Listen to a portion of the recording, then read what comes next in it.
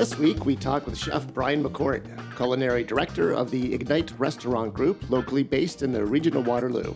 We talk with Brian about his start in the culinary world, how music and DJing has played a part in his career, the evolving restaurant kitchen culture, Detroit pizza, the importance of developing a solid restaurant concept, and celebrating the local food and beverage scene. Enjoy the show. Okay, welcome to another episode of the Industry Podcast, coming to you from Studio 258. I'm Kip. With me is Dan, as always. What's going on, man? Another day in paradise. No change in my life. That's for damn sure. Working from home and just... Fucking right. Nap every day at lunchtime, and then it's great. You're very clear that nobody who works with you listens to this, huh? Yeah, that's correct. I get fired pretty much tomorrow. Yeah. Well, the same situation with me, too. Nothing changes. How's business? It's shitty. Still? Yeah, it's still shitty. Well, the weather's been pretty awesome. Yeah, well, we need things to get cold or rainy for people to want to come into a speakeasy basement. But yeah, that's true. It'll happen. It'll happen. Give it about a week or two. I'm not. We're recording this on August 31st. I don't have high hopes for Labor Day weekend. No. So we'll just try. I'm just trying to get to the end of September. So we'll see if we can make it. Okay, so a shout out as always to at Zach Canada Design, who does all our artwork. That's at AK. Mm-hmm. You can check him out, and if you need any graphic work done, he is the man. And there'll be links to him in the notes at the bottom of the podcast as well. Yeah. If you like the show, subscribe, rate, review. That's the only way to really help us. Mm-hmm. So I don't know what you're waiting for. Just do it. Just do it. We have a great guest, so we're just going to get right to it. We got a lot to talk about with... our guest today, someone I've worked with before locally and someone who's had quite a storied career in culinary arts. It's Chef Brian McCourt. How you doing, buddy? I'm good, man. How are you, lads? We're good. Yeah. This is... all good. Yeah, nothing to report. Nothing to report at all. But you got a lot of shit going on. So you're working with Ignite Group now locally, yep. Right? And they own... just walk us through what restaurants they're involved in. So currently we've got Graffiti Market, which is in Belmont Village there. And attached to that, we have Red Circle Coffee Co., Red Circle Brewing Company. We have the Rich Uncle Tavern, which is located downtown, close to you, by Sugar Run. We have a line of sauces called Wilhelm's. So we've got like barbecue sauces, marinades, jams, and stuff like that. And then we're about to open Crow's Foot Smokehouse out in Conestoga.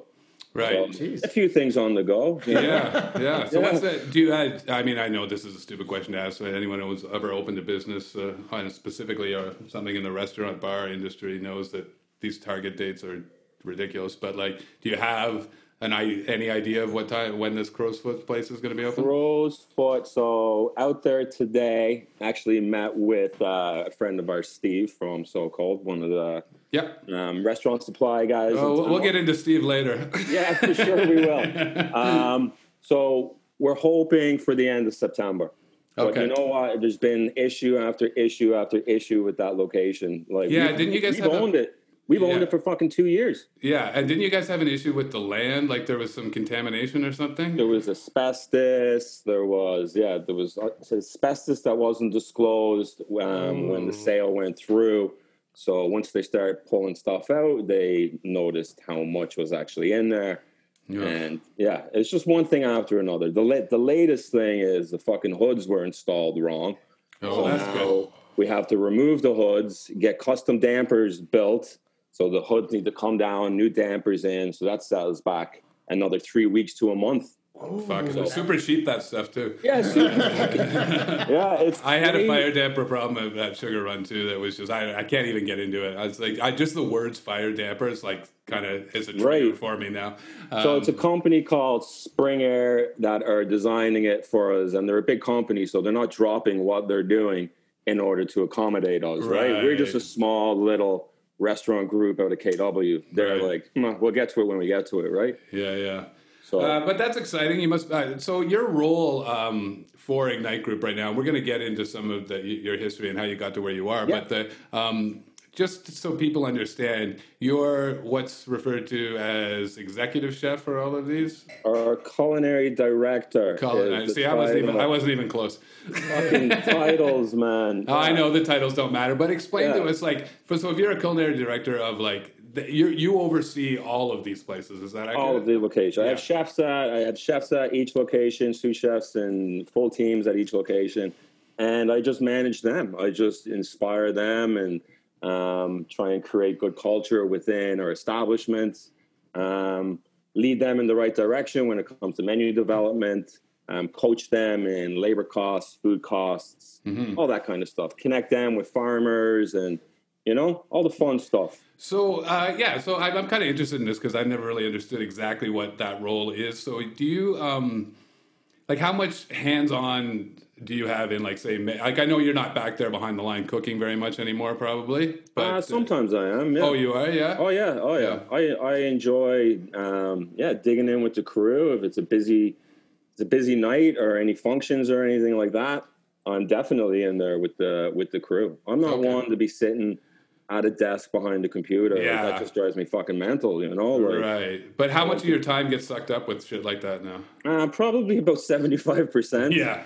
It's a lot, but when it comes to menu development with the crew, I like to get in there with them and inspire them and create with them, So would you say that all of the menus at all of these different locations, your fingerprints are all over them? Yeah, I would say about 80%. Like I like to, with Crow's Foot, I have Chef Carl over there, Eric Howell and Mike Manley being two sous chefs. So I kind of let them do their thing. And if I have to step in, I'll step in. If things aren't going right during all these tastings and experimenting, then I'll step in. But with Crow's Foot, it was pretty solid. The crew did a great job.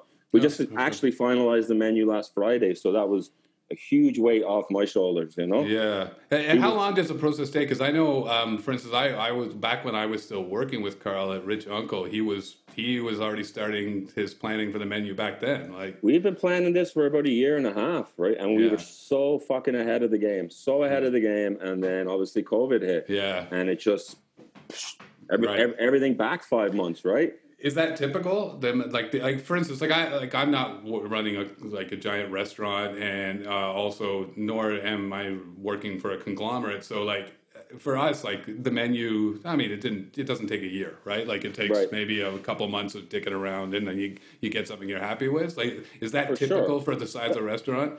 Typical, you're looking at about 2 months or so to dig in, and especially with Crow's Foot, with it being German-inspired smokehouse, I don't really know fucking much about German food, right? I'm Irish, but lots of similarities when it comes to meat and potatoes and fermenting, and so it was a lot of experimenting, a lot of reading, and so it was a good check to fucking check off my to-do list. Was the and is that like the experimentation and the learning about all these different food? I assume that would be something that's pretty fun for you. Yeah, it is for sure. Yeah. It's something that keeps me going and drives me, of learning new cuisines and new techniques, and so. Yeah, and even with barbecue, I've experimented with barbecue at home on my smoker, but nothing on the scale that we're about to do out of Crow's Foot. These smokers we got are fucking beasts. So basically, these motherfuckers got to keep open in places, or sure. Well, I think they might slow down after this. Yeah. I think with COVID, we've taken a significant hit when it comes to the bottom line, right? Well, sure, that. Everybody has, boat, for sure. Out of curiosity, these smokers at Crow's Foot, are they going to be wood or pellet smoke? No, they're wood. Yeah, wood, eh? Ooh. So I was left to do some research on smokers. So I was looking at offsets. I was looking at Southern Pride, which are pellets. I was looking at those. Yep. Water, H2O. Smokers, and then I found this company, J&R Manufacturing, in Mesquite, Texas, and there's about 3 locations in Toronto that have these smokers. So Adamson's Cherry Beach Smokehouse, and I forget what the third one is. So when I reached out to the guys at J&R Manufacturing, they're like, why don't you go down to Toronto and check out what they can do? So Adamson's being the biggest barbecue or well-known barbecue joint in Toronto. Adam opened up his door. We went in, and we checked out these smokers, and they're fucking unreal. Like they cool. can hold up to 1,200 pounds of brisket. Jesus Christ. And we got 2 of them. So like they're massive. I'm a vegetarian, so that sounds like a crime scene to me, but... Are you a vegetarian? Yeah, fuck, don't you remember? I used to alter all your shit back at Salute. For that, really? That long ago? Yeah, Holy yeah, shit, man. I didn't know that. 20 plus years now. I kind of like the whole Salute days is a little fuzzy. For all of us, that's why we're going to have to... I want to get into it, because maybe we can both figure out what the fuck happened there. Okay, so let's back up now. So that's what you're doing now. Let's talk about what got you there. You grew up in Ireland. Grew up in Ireland, yeah. And food was a big part of our culture, like family get-togethers. Like my granny up north in the north of Ireland, she was pastry-driven, like breads and scones and tarts and all that. So when we go up on weekends, I'd always spend the time in the kitchen with her, you know. Mm-hmm. And then my mother's mom, Katie, it was always Sunday dinners. So food was a big part of our family, you know, bringing people together. So that's how I kind of got into food, I guess, was with that. And had you, what age did you come to Canada?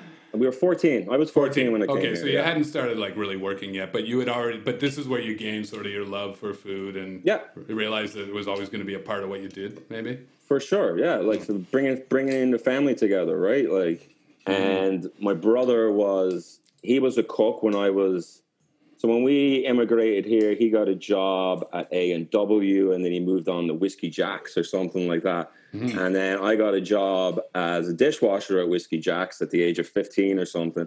So describe what kind of place Whiskey Jack's is? Whiskey Jack's is where Howl at the Moon and Roxanne's is right now. Yeah. So it was a fucking dive bar, essentially. Bar, grill, chicken wings, freezer to fucking fryer kind of freezer food. To fryer, yeah.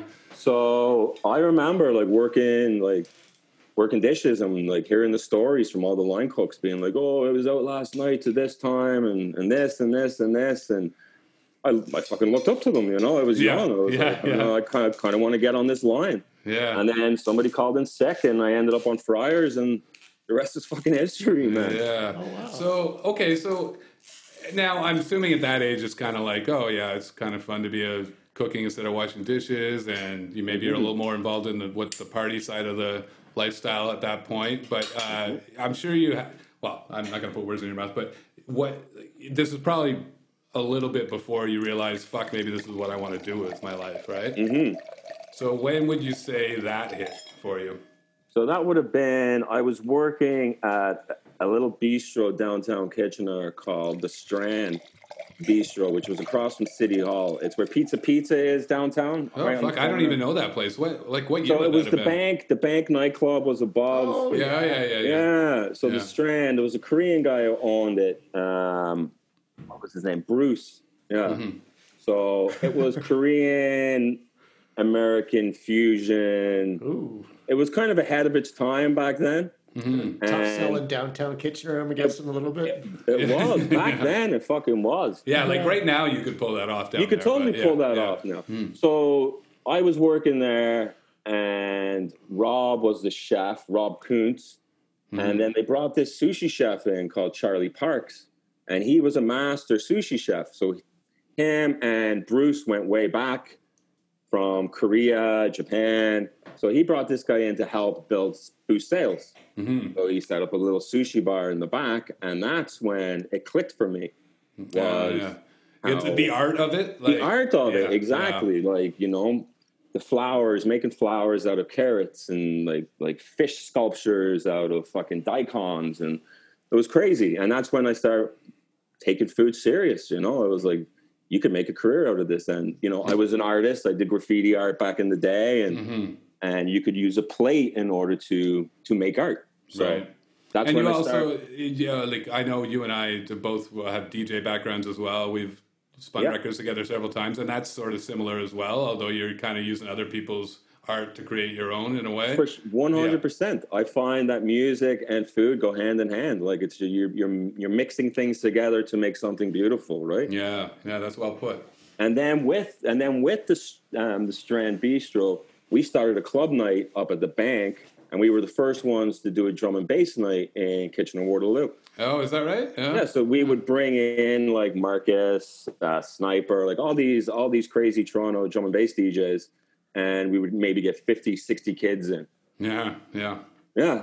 So that's a little bit of history there. Yeah, that's crazy. I don't think I even knew that about you. That's interesting. But I know that whole crowd that was into that back then. It was always the same 50 people for sure. But for sure. yeah. But hey, fuck, getting 50 people in a bar right now is a gift. So yeah, for sure it is. 100%. Yeah. That's cool. Okay, so you're and let's talk a little bit more about this. I just want to get a veer off for a little bit here. Like you mentioned, bringing the family together as that's something that's big for you with regards to your culinary creations, and also the art. How do those two?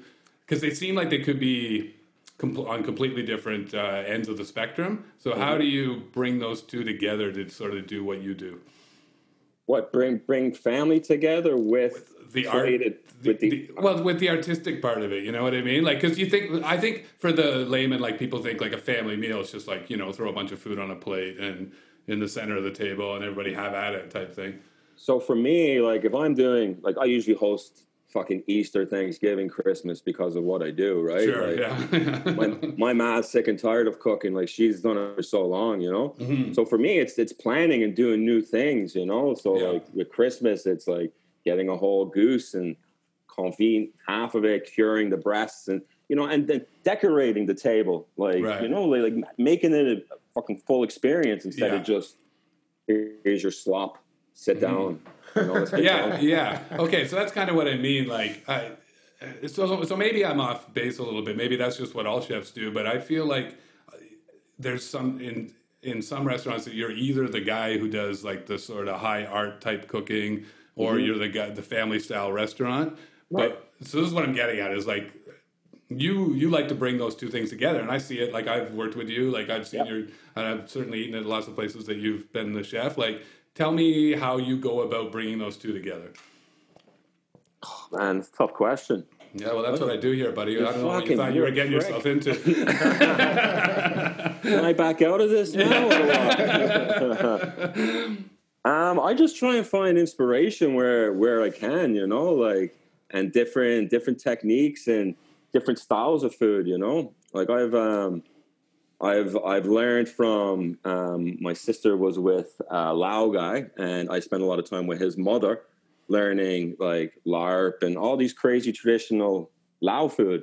I dated an Italian girl. I spent a lot of time with her great aunt learning cepoli and gnocchi and all that kind of stuff. So when it comes to putting art and food together, I try and draw inspiration from wherever I can, if it's like going to the farmer's market or whatever. Right. But reading too, like my studio in here, like I've got fucking hundreds of books of not just like North American food or Irish food, like Scandinavian food, African food, Latin food. Like I like everything. Like I like to push myself and learn different techniques and bring that to the dinner table, especially when it's family, right? Because you use them as guinea pigs, like you're experimenting on them, So. And so for when you're crafting a menu though, like how do you bring all those influences together and not make it just seem like a hodgepodge of different cultures? Because you know how sometimes like you go to a restaurant and they've got like they're serving like egg foo young and they're also serving like turkey sandwich, right? And then steak frites, So what we try to do with Ignite is build restaurants that have a concept to it. Like obviously, like Rich Uncle being the tavern. Mm-hmm. So we're looking at UK influence, Irish influences, meat pies, fish and chips, Scotch eggs, all that kind of stuff, right? Mm-hmm. But elevated, and then keeping it super local. And then with graffiti, we knew we wanted to be an Italian theme, but the pizzas, we wanted it to be a little bit different, And then with Crow's Foot, it being German smokehouse. So we don't have to have this hodgepodge of like, but banh mi tacos with fucking, so maybe that's how you get it. Like that's kind of why this is maybe an ideal job for you is because you have different restaurants to play with. Like as opposed to like trying to put all your different influences into one singular place, right? For sure. Yeah. But with the Detroit style pizza, like we can get crazy creative with that. Like we're doing. Yeah. What's Detroit? What is Detroit style pizza? It is basically it's a Sicilian dough, like a focaccia dough. We cold ferment it for 2 days in the fridge. It's got a ton of cheese on it. So we use a local brick cheese, Springbank there out of Woodstock, and a blend with some mozzarella. And it's basically cooked in a steel pan, like a blue steel pan.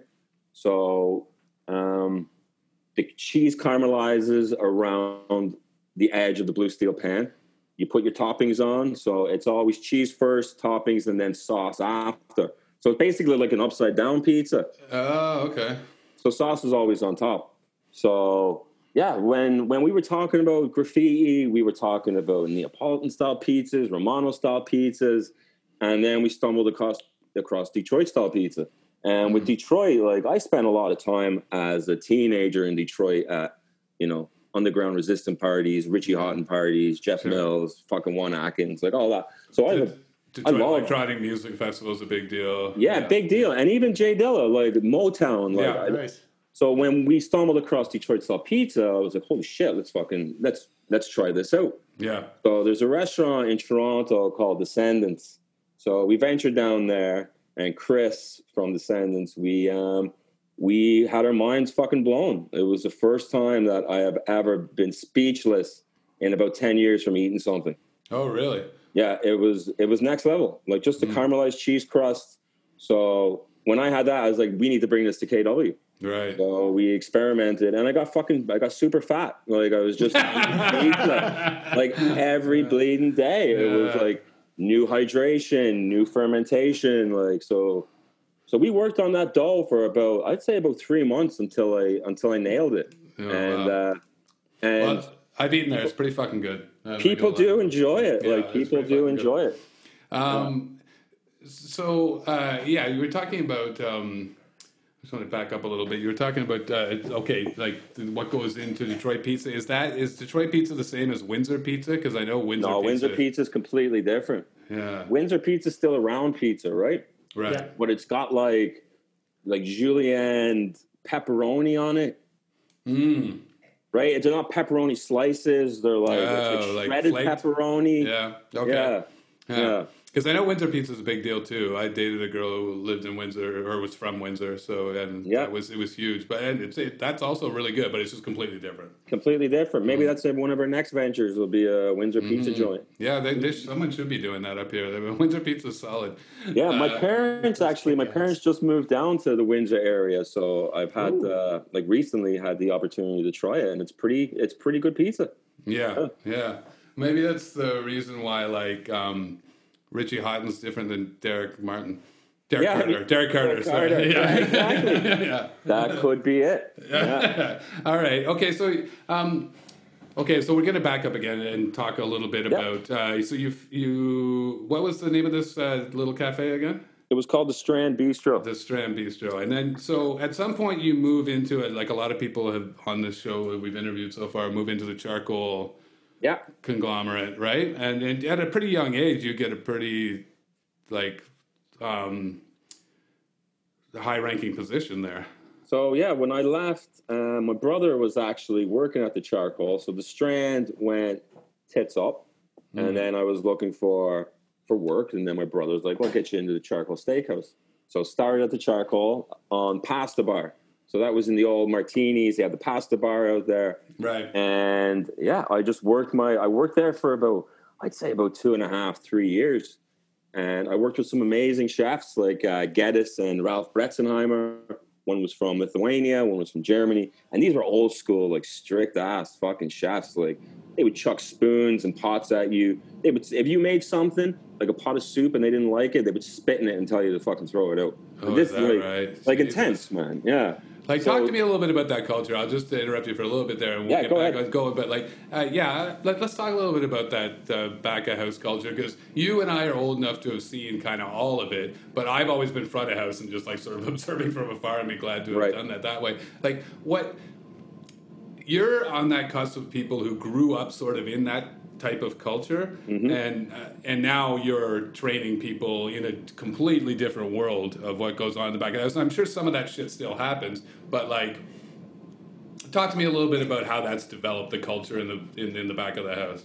So back when I was growing up, like as a young apprentice, it was scary, like, and it was long. Like, you're doing 16-hour days, and you're not getting a pat on the back. You're getting screamed at. Like, you're fucking terrified to fuck up online. Like, it was brutal. But and you're not doing it for you're not doing it for the great money that no, it was like either. Yeah. Honestly, it was like $11 an hour or something like that, and you would every day go in and just try your best until you got that pat in your back. Where I remember Geddes, like, his thing was like, you're showing finesse. Like, he would come up and be like, McCourt, he's showing finesse, and you would be like, oh fuck, like, whoa. Yeah, you know? And that would make you want to work for another 6 months of getting shit on, you know? Right, yeah. But then with me, like, growing up, I promised myself that once I got to a point where I'm running my own establishments, I am never going to treat anybody like that. Right. So for me, like, being treated that way was an eye-opener of how I wanted to run my kitchens. And do you feel like that has changed overall, or do you think there's still places? Like, I mean, obviously you would only know about locally here at this point. Well, no, you've established in some pretty cool places. So, like, is that shit still going on, or I don't think so. I think in this day and age, like, with so many programs out there where, you know, you could fucking, you can't treat people like shit, you know, like, you can't, like, you want to keep your staff, right? Like, there's so many restaurants out there in this day and age that if you treat somebody like shit, they're going to turn around and walk away and go to the next fucking place down the street, right? Well, and like, we've talked about this on the program before, but like, I find, especially line cooks tend to have a very transient nature. That the grass is always greener somewhere else. So if you don't treat them well, they're all the more likely to jump, right? And then it's hard to keep the team together. For sure. Also, let's talk a little bit about that. Like, talk about how. So, what is the proper level of, like, say, because sometimes you got to give some tough love, right? Oh, for sure you do. Yeah. So, like, what is the level where, like, how do you go about disciplining someone, or just even correcting them or training them in the heat of the moment when shit's going down? It's calm and collective, and then one-on-ones after. Like, if somebody screws up, it's not calling them out in front of everybody. It's making sure that, you know, they finish their job. Then you sit down and you coach them, and you just, you know, you make them answer their own questions. You know, like what do you think you did wrong? Like, what could you do better? And let them walk away from it and gain something from it, and come back the next day and hopefully learn from that. You know.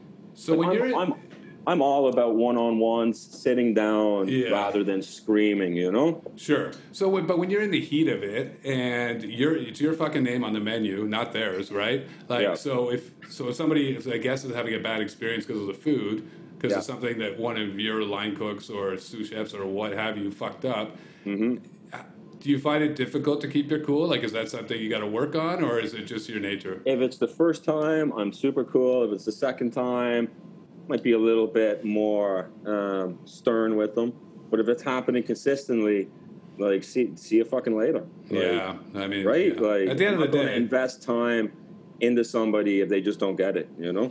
Yeah, and sometimes it's they don't get it, and sometimes they don't give a shit, and sometimes they're just not eager. They just doesn't matter to them, right? Like, they just don't care enough to learn and try and get better, right? So what are you going to do with somebody like that? But you have the same problems at the front of the house.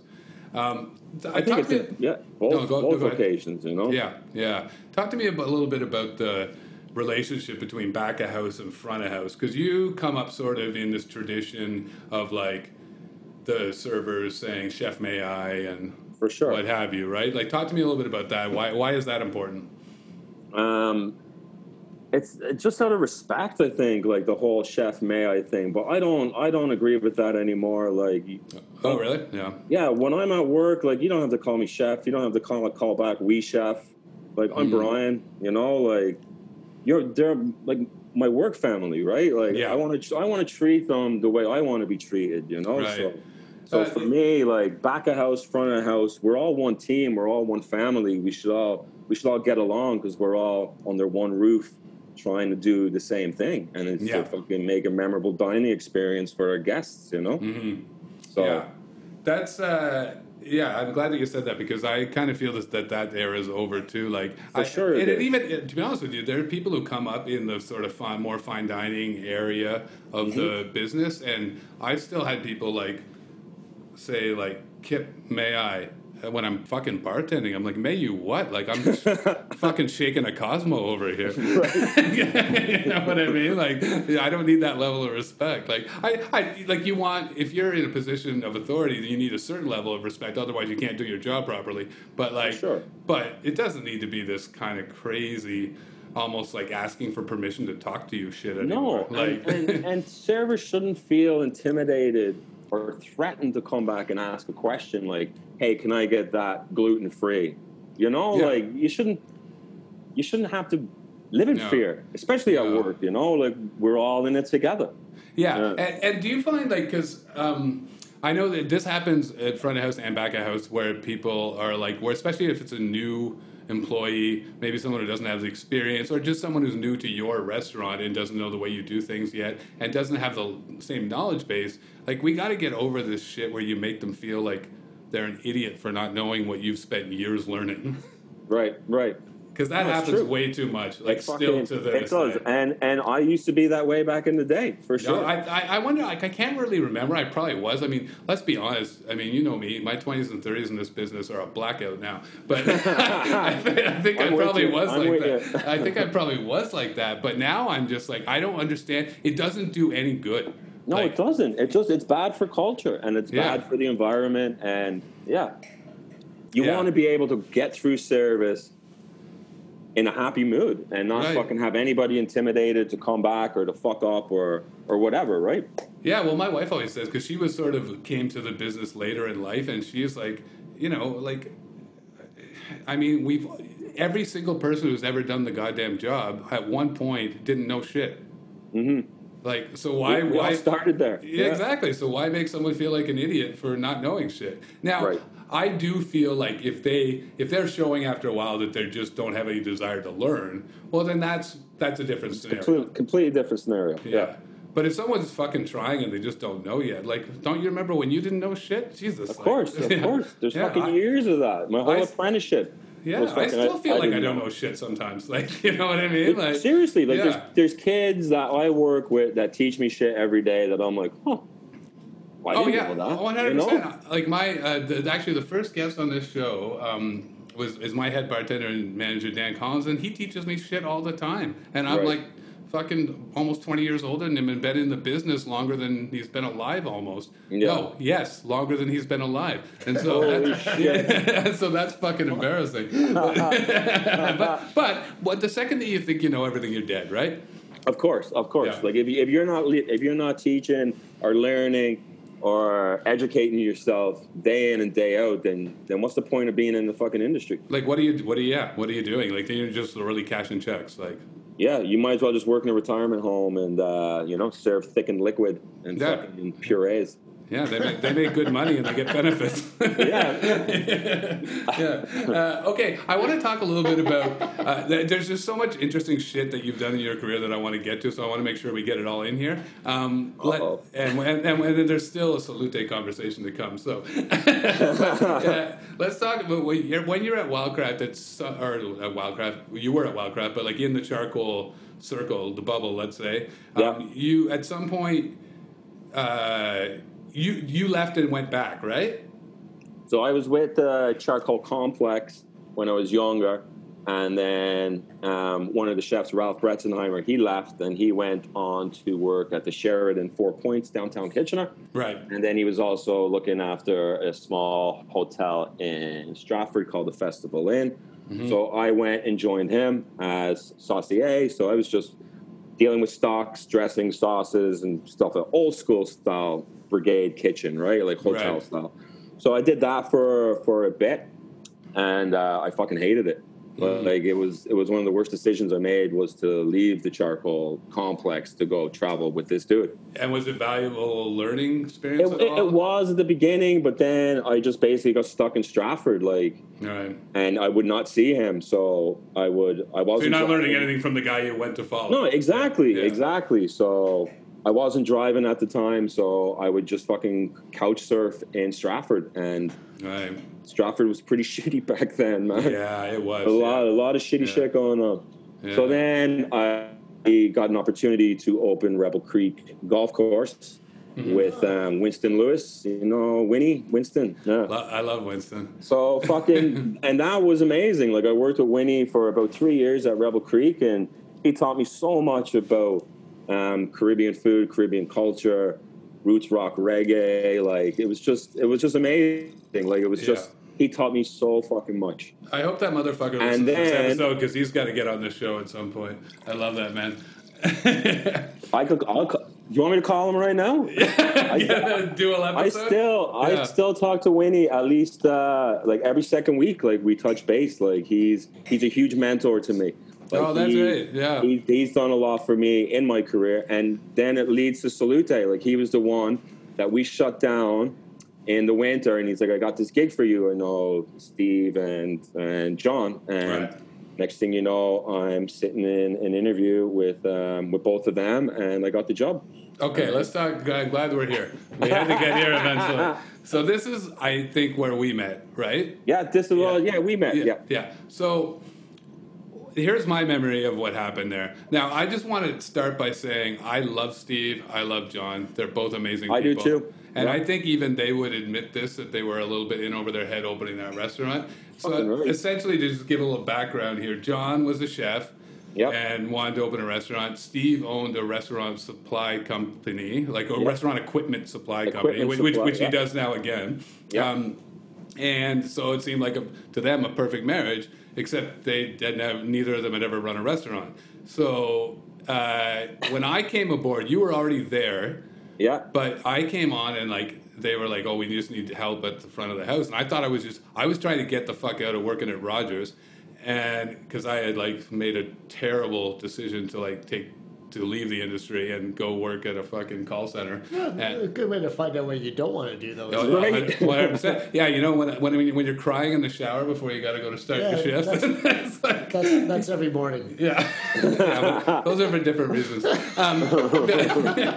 So I was like, so I'm trying to get back. So I actually had left Ethel's. I went back to working at Ethel's, but they had less hours for me at this point because I was the new kid on the block again. And so I found out through somebody who also worked at Ethel's, who was working part-time at Salute, that they were looking for somebody. So I go in there, and they the front of house was just a disaster. They had no clue at all. And that's when I met you, and you were the sous chef at the time for John, right? Yeah. So let's talk about Salute. Let's talk about Salute. Here we go. Yeah. It was, honestly, the food there was fantastic. We did a good job. I think with the circumstances that we were left with, me and you, obviously John was super talented, but he didn't have the passion, the drive. I love him to death, man. I found he just wasn't around. As soon as I came along and he was like, "Oh, this guy can do it," then he just bounced. Yeah. And you wouldn't see him. Right. Well, I think that he was kind of he was happy, in his mind, he's like, "I'm an owner now. This is the perks of being an owner is you don't have to be there." And I've made that mistake before in my life as an owner and realized that's the last thing. If you own a small business, you got to be fucking there. You have to be. You got to be. That's your livelihood. Yeah. So essentially and Steve, I think John talked Steve into doing it. Over some Jack Daniels, probably. Yeah, and it took a long time because Steve didn't really want to do it. Steve and Wendy, both wonderful people. They now own So Cold Restaurant Supply Company. We were talking about them earlier. Honestly, they're amazing people. And if you're in the industry and you're looking for equipment, go check out So Cold. Go see Steve. He's got your back. But I think Steve, by his own admission, would admit that he didn't want to do it and now would never do it again. I don't know about that, man. Oh yeah, I think he would do it again. He has. Well, it'd be over Wendy's dead body. He's been Salute 2.0. Let's do it, McCourt. Yeah. I'm like, are you fucking serious, dude? After how many Jack Daniels? Yeah, did you not learn from your mistakes? And how many gloss shirts did you guys rip off one another when you were fucking getting into the Jack Daniels? Okay, so this is what I want to talk about. So eventually, at some point, like, it was just essentially you and I were running the place because John wasn't around and I was the front of house manager. And Steve was around, but that's why he hired me to do it, right? So, and there was one, they so much didn't understand the industry that, like, it would be, the restaurant would be closed and then all their buddies would show up. Yeah. And in their head, it was cool to ask, like, the bartender who was working that night to just sit around and serve their buddies for free. For the rest of the night. Yeah, so, like, I was supposed to sit there for, like, 2 hours after I was done my shift, give them drinks. And not get paid. Not get paid or tipped. Right, for sure. While they smoked butt after butt after butt. Yeah. And the problem is what? Actually, quick question for the local listeners who don't know, where was Salute located actually? So it's where Nick and Nat's Uptown 21 is right now. Okay. And do you remember I don't know if they have that problem anymore, but do you remember like how many noise complaints we got from the people living in that building? Up above? Oh, yeah. Yeah, it was crazy. Yeah. Constantly. Like, and it wasn't like we were running a nightclub down there. It was just a fucking, like a small Italian restaurant. Like, that was the next owners after Steve that turned it into a nightclub. Right, and he turned into a late night fucking poker game fest, if I recall. Some fucking shady shit went on there.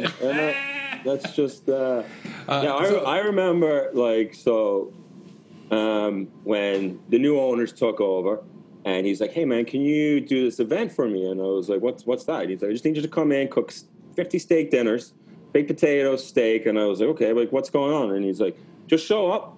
I show up, and I'm like, what the fuck is going on in the dining room? And it's a complete illegal, big money fucking poker game. Yeah. Yeah. Yeah.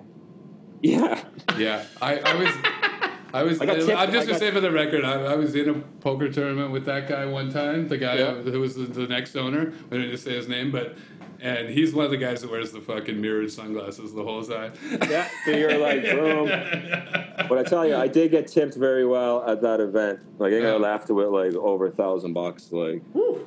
Wow, that's great. Yeah. So that place though, like, it had so much fucking potential. It was fucking amazing, man. Yeah, it had so much potential. Like, I was trying to do, that was kind of when I first started doing cocktails, and I was doing some infusions and shit that wasn't happening a lot in the city at that point. Mm-hmm. You guys were kicking ass in the back, like turning out amazing pasta. Yeah. What was the one that? I think you still maybe do it sometimes. The Salute pasta with the black beans and the garlic and the chicken. Good. So much garlic though. It's like literally you'd have to eat it and then go directly home. There's no going out, chatting up women or anything. It's straight home. Yeah, that's another time I got fat because I was eating that like every fucking day. It was like that or the penne vodka were the two things that I really... Well, I probably would have got fat at that point too, except for all the cocaine. But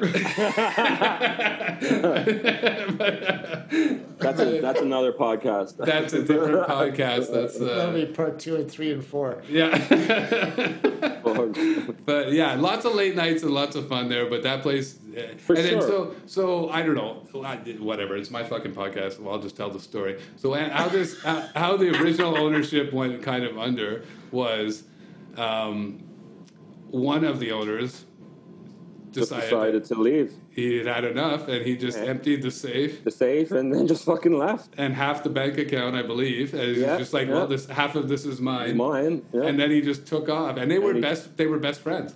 And they still are. Like, I know somehow they are again. They rekindled their relationship, and that's good actually because they were tight. But like, I remember showing up to work, and Steve's like, I get there, and he's like stressed, and I'm like, what's going on? He's like, you heard from John? I'm like, no, what? And he's like, come downstairs. He shows me the footage, and I'm like, yeah. And like, I didn't hear from John for fucking 4 years. Literally packed up on Facebook. Yeah, packed. I was like, John Shepard? What? Yeah. He packed up and like it was like a midnight move, and then just took off to BC and didn't tell anybody. Didn't tell his business partner and best friend. And then moved into the wilderness. Yeah. Oh fuck, that's crazy shit. And, Well, and we now had- some other friends again, and that's good because they were tight before that. So Yeah. I'm glad that they got over it. But we had a lot of fun there, you know. Like Yeah. we did some good food, and there wasn't much Italian food in the region. I think there was Ennio's and Casa Rigatino, but we were doing next Better. level Italian food. Yes, much better. I don't want to say better, but you know. Well, like, I'll say it because Right. it's not my name on it. So yeah, I'll brag for you. It was better. Yeah. But again, like I didn't know much about Italian food, and it was a lot of reading, a lot of research. But like back then, like was Google around back then? Like, could you fucking Google shit back then? I think East Side Mario's might have been the top Italian. Right. The Yeah, I fucking don't think so, bread Brian. and the salad. I think we're talking like pre-Google. I think Right, we're so still it in the was flip phone cookbooks. era. Yeah. Yeah, it was me going to the KPL and like getting like fucking like Mario Batali books and pushing myself to understand Italian food, and that's one of the things that I guess I love, like, is Italian food, and it stems from Salute. I'm going to ask, just because you brought this up, I just think it's an interesting point to touch on that we haven't talked about on the show before. And this goes for front of house and back of house when you're creating cocktails or when you're creating food. Has the ability to Google had a negative influence on this process? I would say, I don't know.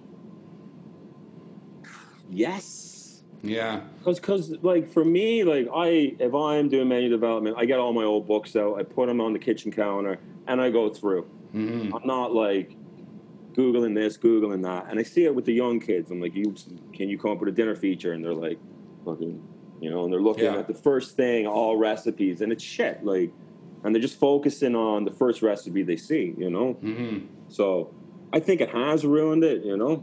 For me, I'm a book guy. Like, I like to sit down with my books and do you think it's reminisce. because it's well? I'm just gonna say this. I'll say why I think that I agree with you about this is that Google's great for so many things in the life, but when you're talking about like the creative process of making cocktails or food, it's a shortcut, and nothing good ever came from a shortcut. No, for sure. Except getting to school. Yeah, exactly.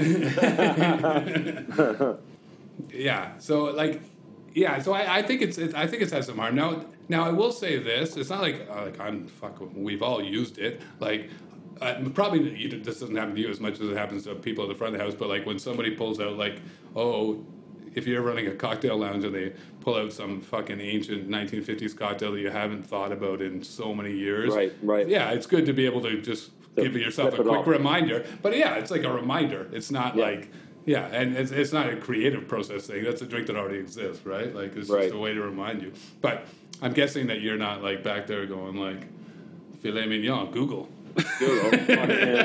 What is filet mignon? Yeah. How do you feel about, so one of the big differences between front of house and back of house is, like, if you're talking about the creative process, like, your menu's set. Like, people are going to order what's on the fucking menu. Like, when they come to a cocktail bar like mine, not 9 times out of 10, but at least half of the time, people are trying to test you. It's like, I don't want to go order off the menu. I want what I want, or I want something special. How do you feel about, as like a chef who has spent all this time crafting a menu, because I know some people get mad about this, how do you feel about alterations on the menu orders, or people who are just like, can you make me this, or like, does that even happen anymore? It does, and it does piss me off. Like, if somebody comes in, like, I'll have this without this, add this, and I'm always like, sure, I'll do it. But if they don't like it, they can't complain about it because they basically just created their own fucking pasta dish or their own pizza, you know? So I'll do it. I won't be happy about it, but they can't complain about it. Does that make sense? Yeah, 100%. Yeah, like, I feel the same way. Like, so for instance, like all our cocktails at a rum bar, they're all rum-based cocktails, right? And people come in, it's like, I want that cocktail, but I don't like rum, so can you put gin in it? And I'm like, what? No.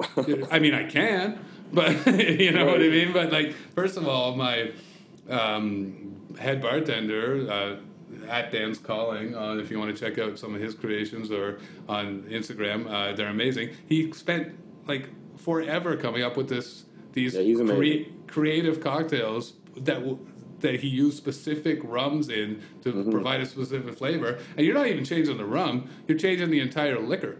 Yeah, you're going from a sugar cane to fucking juniper and fucking like it's why ridiculous. the fuck do you think that's going to taste good? Like, yeah, that's crazy. Because people in this day and age know everything, and they just like you said, and they want to push you. They want to see.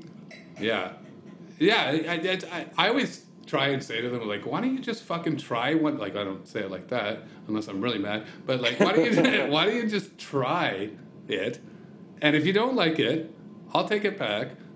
No problem. No cost to you. And then we'll make you something different. But like, and 99% of the time they would order a second one if you gave it 100%, right? Like, it's like, I don't like rum. Like, you don't even fucking know.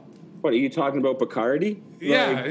You don't like rum and Coke is what you're saying. Yeah, exactly. Exactly. That you had in Cuba that wasn't fucking rum and was watered down. Right, yeah. You know? It's crazy. So how's Sugar Rum doing, man? What's going on there? Hey, I asked the questions on this show. Oh, sorry. Okay. I'm going to start my own podcast then. No, I appreciate you asking. It's gonna be a rough go, buddy. It's like we already would have been slow at this time of year because it's so nice outside, and we're in the basement without a patio, without windows, and in the back of an alley. It's a speakeasy vibe, but it's like then you add to the fact that we're in a pandemic situation and people are still a little bit nervous about sitting inside. It's going to take some time, man. Like, we're just trying to keep the nose up, but we'll get there. I think if we make it to cold weather, I'm good. But we're on a week-to-week basis right now. So So if you're listening and you want to support Sugar Run, come on down. Because we're about to reopen the Uncle, and you look at all the establishments downtown that have closed, like B, Guilt. Who else is closed? That Jack Burger is now Jack Burger. Yeah. Rhapsody, Barrel. Rhapsody. That's the other big one is Rhapsody. Well, so I know, like, from talking to people, they're like, the downtown core is fucking dead. Well, that's the problem. And it scares me opening the Uncle again, like what we are in store for. Right? Well, I think the best thing that can happen is for the Uncle to reopen, because we need to get back to this point where downtown Kitchener is the place to go again right now. Like right now, it's like My Bar and the Grand Trunk and the Grand Surf, which are two great bars down there as well. Awesome we're the only places that are open. But before we had started a burgeoning community down there where downtown Kitchener was a cool spot to go. Now it's just like a couple places. People are like, why the fuck would I go down there? Like nobody wants to sit in the same spot anymore all night. Like because you could do the Uncle, then over to Grand Trunk, and then over to Sugar, your establishment for a few nightcaps. So that's right. You had that pub crawl. Yeah. Feeling, right? Like, so it's hurting us, but if we can stay open long enough to get you guys back open, and then for people to start reinvesting in downtown Kitchener and the restaurant and bar industry, then it's gonna we just gotta like hang on at the edge of the cliff till that happens, right? Yeah. Till somebody comes by and with a long branch. No shit. Okay, so again, the show's not about me; it's about you. All right, so focus. Hey, man.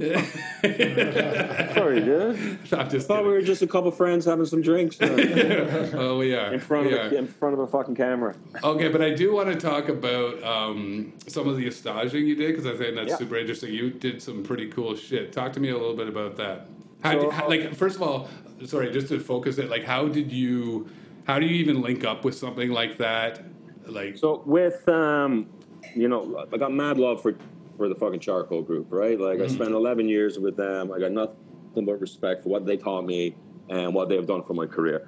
Right. So working with that group, they gave me an opportunity to go to New York and to stage at two of Danny Meyer's establishments. One was Gramercy Tavern, and then one was Marta. So that was a paid stage that they sent me down just to see what the fuck was happening in New York, But how does that connection even happen? So Jody has sent a few front of house managers and cooks down to Gramercy Tavern. That's one of his favorite restaurants in New York. So did he have a connection? He has already? A connection, with I don't think directly with Danny Myers, but with somebody in that group. So yeah, it was awesome. I spent 2 days at Gramercy, and then I spent 2 days at Marta. Gramercy, they wouldn't let me pick up a knife. It was just basically standing on the pass and observing everything that happened while getting fed a fucking 20-course meal each day. Well, that doesn't sound so which bad. is pretty shit. No, but I brought my knives. I wanted to learn. Yeah, you're there to work. I get right, it. But, right. yeah. And they were like, they made me sign a waiver because I was Canadian and I wasn't making any money and I couldn't happen, liability, blah, blah, blah, blah. So then when I went to Marta, it was completely different. Like, they're like, you got your fucking knives? Like, get the fuck on this station and let's go. So cool, I was thrown into the fire, and I was working pizzas. I was working the wood-fired pizza oven, first time doing it, and I was like, holy fuck, like, getting smoked because they were short-staffed. So, yeah, it was crazy experience, you know, just being, and then hanging out with the crews after, having drinks with them, learning about their culture, and you know, and it was during the period where they put a stop to a lot of Latins working for fucking fuck all in New York, right? So basically, like, a lot of the immigrants couldn't work in New York anymore, so they were finding it hard to get staff because who wants to work for fucking $12 an hour? So here comes this fucking free help from Canada. Here comes this free fucking Irish Canadian with fucking knife strapped to his back. Like, let's do this. You know? So that was a lot of fun. And then in Ireland, the Chop House, which was Ireland's #1 gastro pub. So is that in Dublin? That's in Dublin. Yeah. So Kevin, I learned about him through the fucking layover, Anthony Bourdain's layover. So when he was in Dublin, he went to Kevin's establishment. So I reached out via Twitter. I said, I'm going to be in Ireland. Like, do you take stages? And he's like, yeah, no fucking problem. So I went out and hung for 2 days at the Chop House. And they were telling me crazy stories about drinking with Bourdain. And yeah, it was mental. So going down to the fish markets, picking out your fucking fish for the day, like, it was amazing. So, you know? This culture of staging at different places is like, it seems like obviously you have to be kind of a cool spot who's interested in paying it forward to accept people who are interested in that. But is the culture basically like, if you're an eager, interested person and you reach out, like, is that kind of how that works? I'd say about like 70% of establishments are like that. But then you get into your like Noma and all that shit, that there's a waiting list for stagiaries to come in, right? So then they can get like into like almost like an application process. Probably. An application process, exactly. Yeah. But a lot of these like small places in Ireland, they're just like, what, free fucking labor? Let's do this, you know? Like, well, let's fucking do this anyway, though. Like let's all be doing this. Yeah. You know what I mean? Like, free labor is great, don't get me wrong, but like...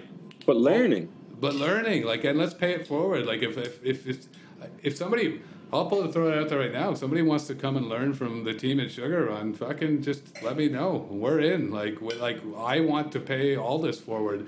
Like, people like you and I have been in the game for so long. There's a certain level where we mentioned it earlier that you're always learning, but at some point the constant learning turns into more like where it's like 70% learning and 30% teaching. That flips, and now it's like 70% teaching and 30% learning, right? For sure. And I am 100% down to come and stage at your establishment if you ain't alcohol.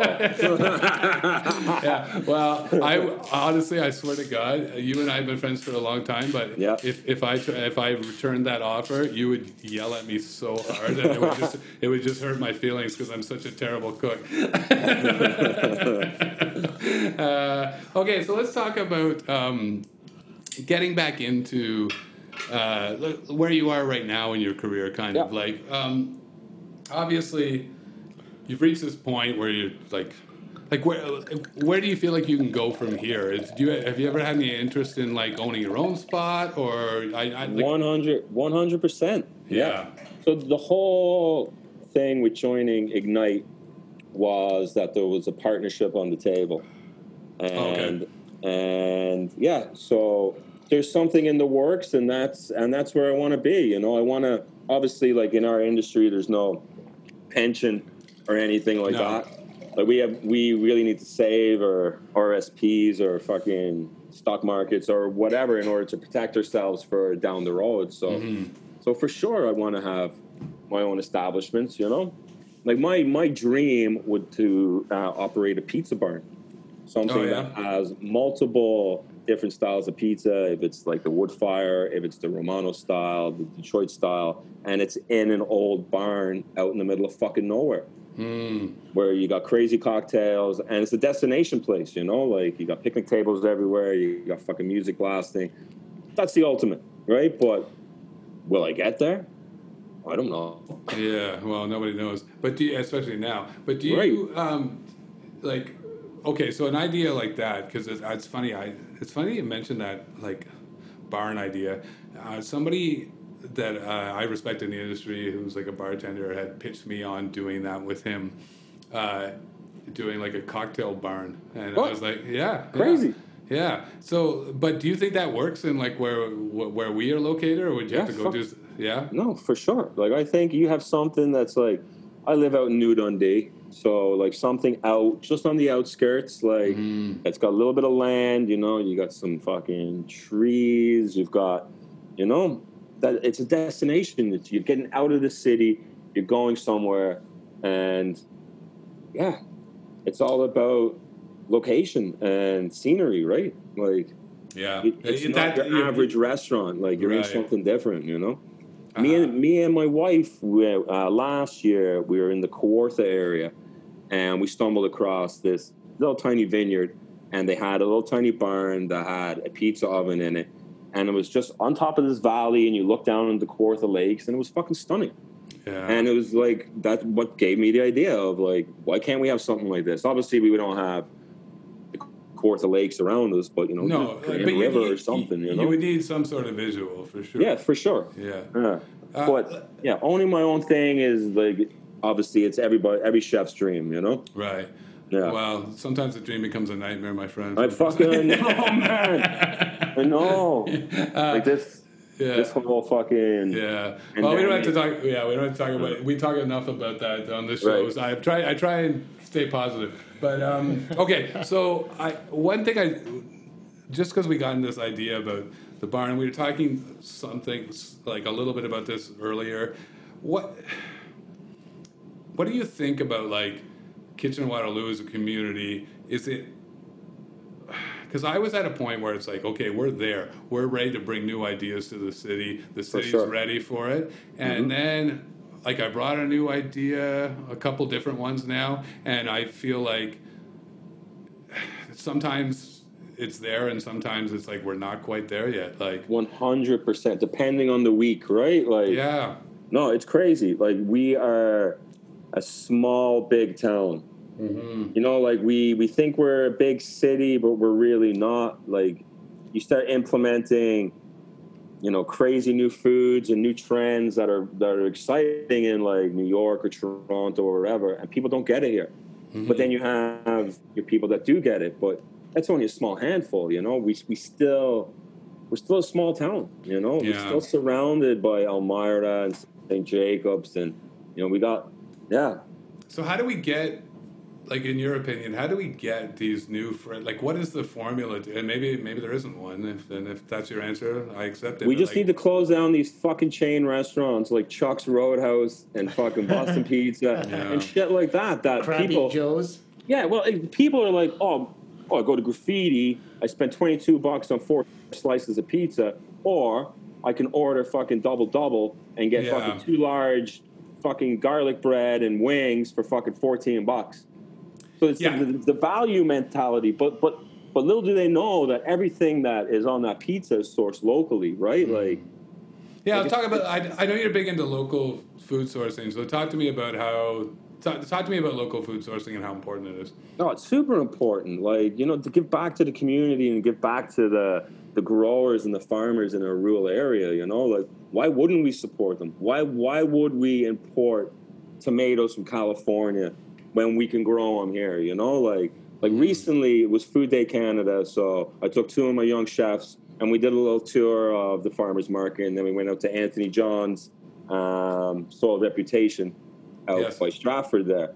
And they were fucking blown away. Like, he's pulling tomatoes off the vine and he's like shoving them in their hand. He's like, fucking eat that. And they're like, holy shit. Like, that's what food's about. It's not about it being green and then getting on a fucking truck or a plane and ripening on its way to the grocery store. Like, why would we do that? We've got so much great farmers around, great, like, fucking, like Fred and Ingrid at Perth Pork, like Aaron at Macintosh Farms. Like, we're surrounded by it. So, you know, and the good thing is we support them and then they support us. Their kids come into the establishments, you know, like they come in for family dinners and they see the product that they raised on their plate, but done up differently, right? Like, yeah. So well, it's so important, man. Like, I'm glad you brought that up too, because I think that you can expand that to all parts of our industry. And I don't care if you live in a big fucking city like New York or Toronto or Chicago, or you live in a smaller city like we live in. If you are in the industry, the name of this fucking podcast, if you are in this industry, then this is all about us looking out for each other. Like, it. We are all in this together, because it is not fucking easy. It's not easy, no. And it's like, the circle of life, like, you know? Yeah. Something grown in your backyard, you produce it into something, goes into somebody's mouth, they enjoy it, and it's giving back, you know? It's so fucking important. And that's why local food is so important to me. Yeah, I'm all about community. I'm all about, you know. I'm glad you brought that up too, though, because I think it's that sometimes I know it's become almost like cliche to say farm to table, or like to say like, oh, local ingredients. So let's dig in. Let's talk about why that's so fucking important, because it's exactly what you say. Because it's not what was the line you said earlier, like freezer to fryer, right, like freezer to fryer, Like, obviously these big companies, that food distribution companies, have a place in the industry. Like, they can supply you toilet paper and paper towels and all this shit, right? At the same time as they're supplying you whatever, heads of lettuce, right? But like, can you explain to our listeners the difference in flavor from like something that is sourced locally that you went and got at a market and brought and then cooked in your meal that evening at the restaurant, compared to something that came from a food distributor that you pulled out of your freezer? And then there's no comparison. Like, it's fucking night and day, you know? Like, so I have a guy, Aaron, so he's in Simcoe, and he's a local forager. So he's out, like, lobster mushrooms, chanterelles, like, so fucking, like, using his product. Like, I go out, I'll come back to the restaurant, I'll be like, lads, here, I got some chanterelles, some lobster mushrooms, some chicken of the woods. And then if you were to put that against some fucking mushrooms that you got from, like, Flanagan's or Cisco, it's completely different. But the price difference it's a little bit more, but the quality you're getting, like, this guy fucking went out and spent 8 hours collecting these fucking mushrooms, you know, like. And so maybe it's about the fucking education for the guest, that, like, the reason that our restaurant costs a little bit more is because of this, right? We try to do that. So we're Feast On certified, Ontario Pork certified. So we have a little decal on the door that if anybody understands what Feast On is, they'll know that we support local. It's on the menu too. So Feast On, we need to be, I think it's 40% of our menu needs to come from Ontario. So it's a little, yeah. But here's the problem: like, we're not educating the guests enough then, because like, what do you think? 90% of the people don't know what the fuck that means. Yeah, for sure. But then through social channels, through Instagram and all that shit, we try and push, you know, who we support. You know, and we have it on our menu. Like, it says who we support. There's a big chunk on the back of the menu of all the farmers and local artisans. So. Yeah, and we try and get our server team behind it too. Like, okay, actually, I'm glad you brought that up. Yeah. Just because I come from the front of the house, you come from the back of the house. Yeah. You talk to me about the struggles of like training your serving staff, and I'm just gonna say this because being in the front of the house all the time, I'm often like fuck, man, the chef is not my boss. The GM of the front of the house is my boss. You know what I mean? Like, right. So talk about like this, the challenges of training a serving staff to sell your what you're doing in the back of the house properly? So what we try to do is, like, if there's any new menu items that are coming out, we'll host a seminar and we'll explain it. We'll go through line by line, give them specs, explain where the farm is, and spend the time on it, drop that knowledge, give them that education so they can go to the table and sell it properly, right? Like, yeah. What I would say, about 30% don't really give a fuck. They're just there for a paycheck, Right. But you do have a good handful of people that will listen and will go to the table and be like, do you know that fucking chef sourced this cheese from fucking Woodstock, and the flour is from Cambridge, and the pepperoni is made in fucking Ajax, like. And do you think it's just like because there's people who are in this for the long haul, and there are people who are just trying to get to just school get through school? Yeah. Is that the main difference? That's the main difference, for sure. Yeah. Well, and that's fair. Like, fuck, man, the job's there for everybody, right? No, like, for sure it is. And you can't get mad, like. But you can get fucking frustrated. You can get frustrated. Yeah, for sure you can. Yeah. There's a lot of that happens, frustration. Yeah. Well, man, I appreciate you coming and talking to us. Hey. This has been fun. I love you, man. Is that it? Is that a fucking hour and a bit? Yeah. Wow. It flies on this show, man. You're just talking. Okay, you let me know when you want to do volume 2. Okay, yeah. I think we would. You know what? Here's what we're gonna do. You and I are gonna brainstorm like a specific deep dive into a certain topic for volume 2. Okay. Hey, Brian, man, I love you. It's been so great to talk to you. Too, man. Yeah. Thanks, man. This is awesome. Thank you so much. If anybody wants to get in touch with you social media wise, with me, or just like, is there anything you want to plug regarding? Just Crow's Foot opening up, Rich Uncle opening up soon, and that's it. Like, I'm at Chef McCourt on Instagram, and that's it. Yeah, right on. Thanks, buddy. Love you. Okay, love you too. Man. Okay, bye.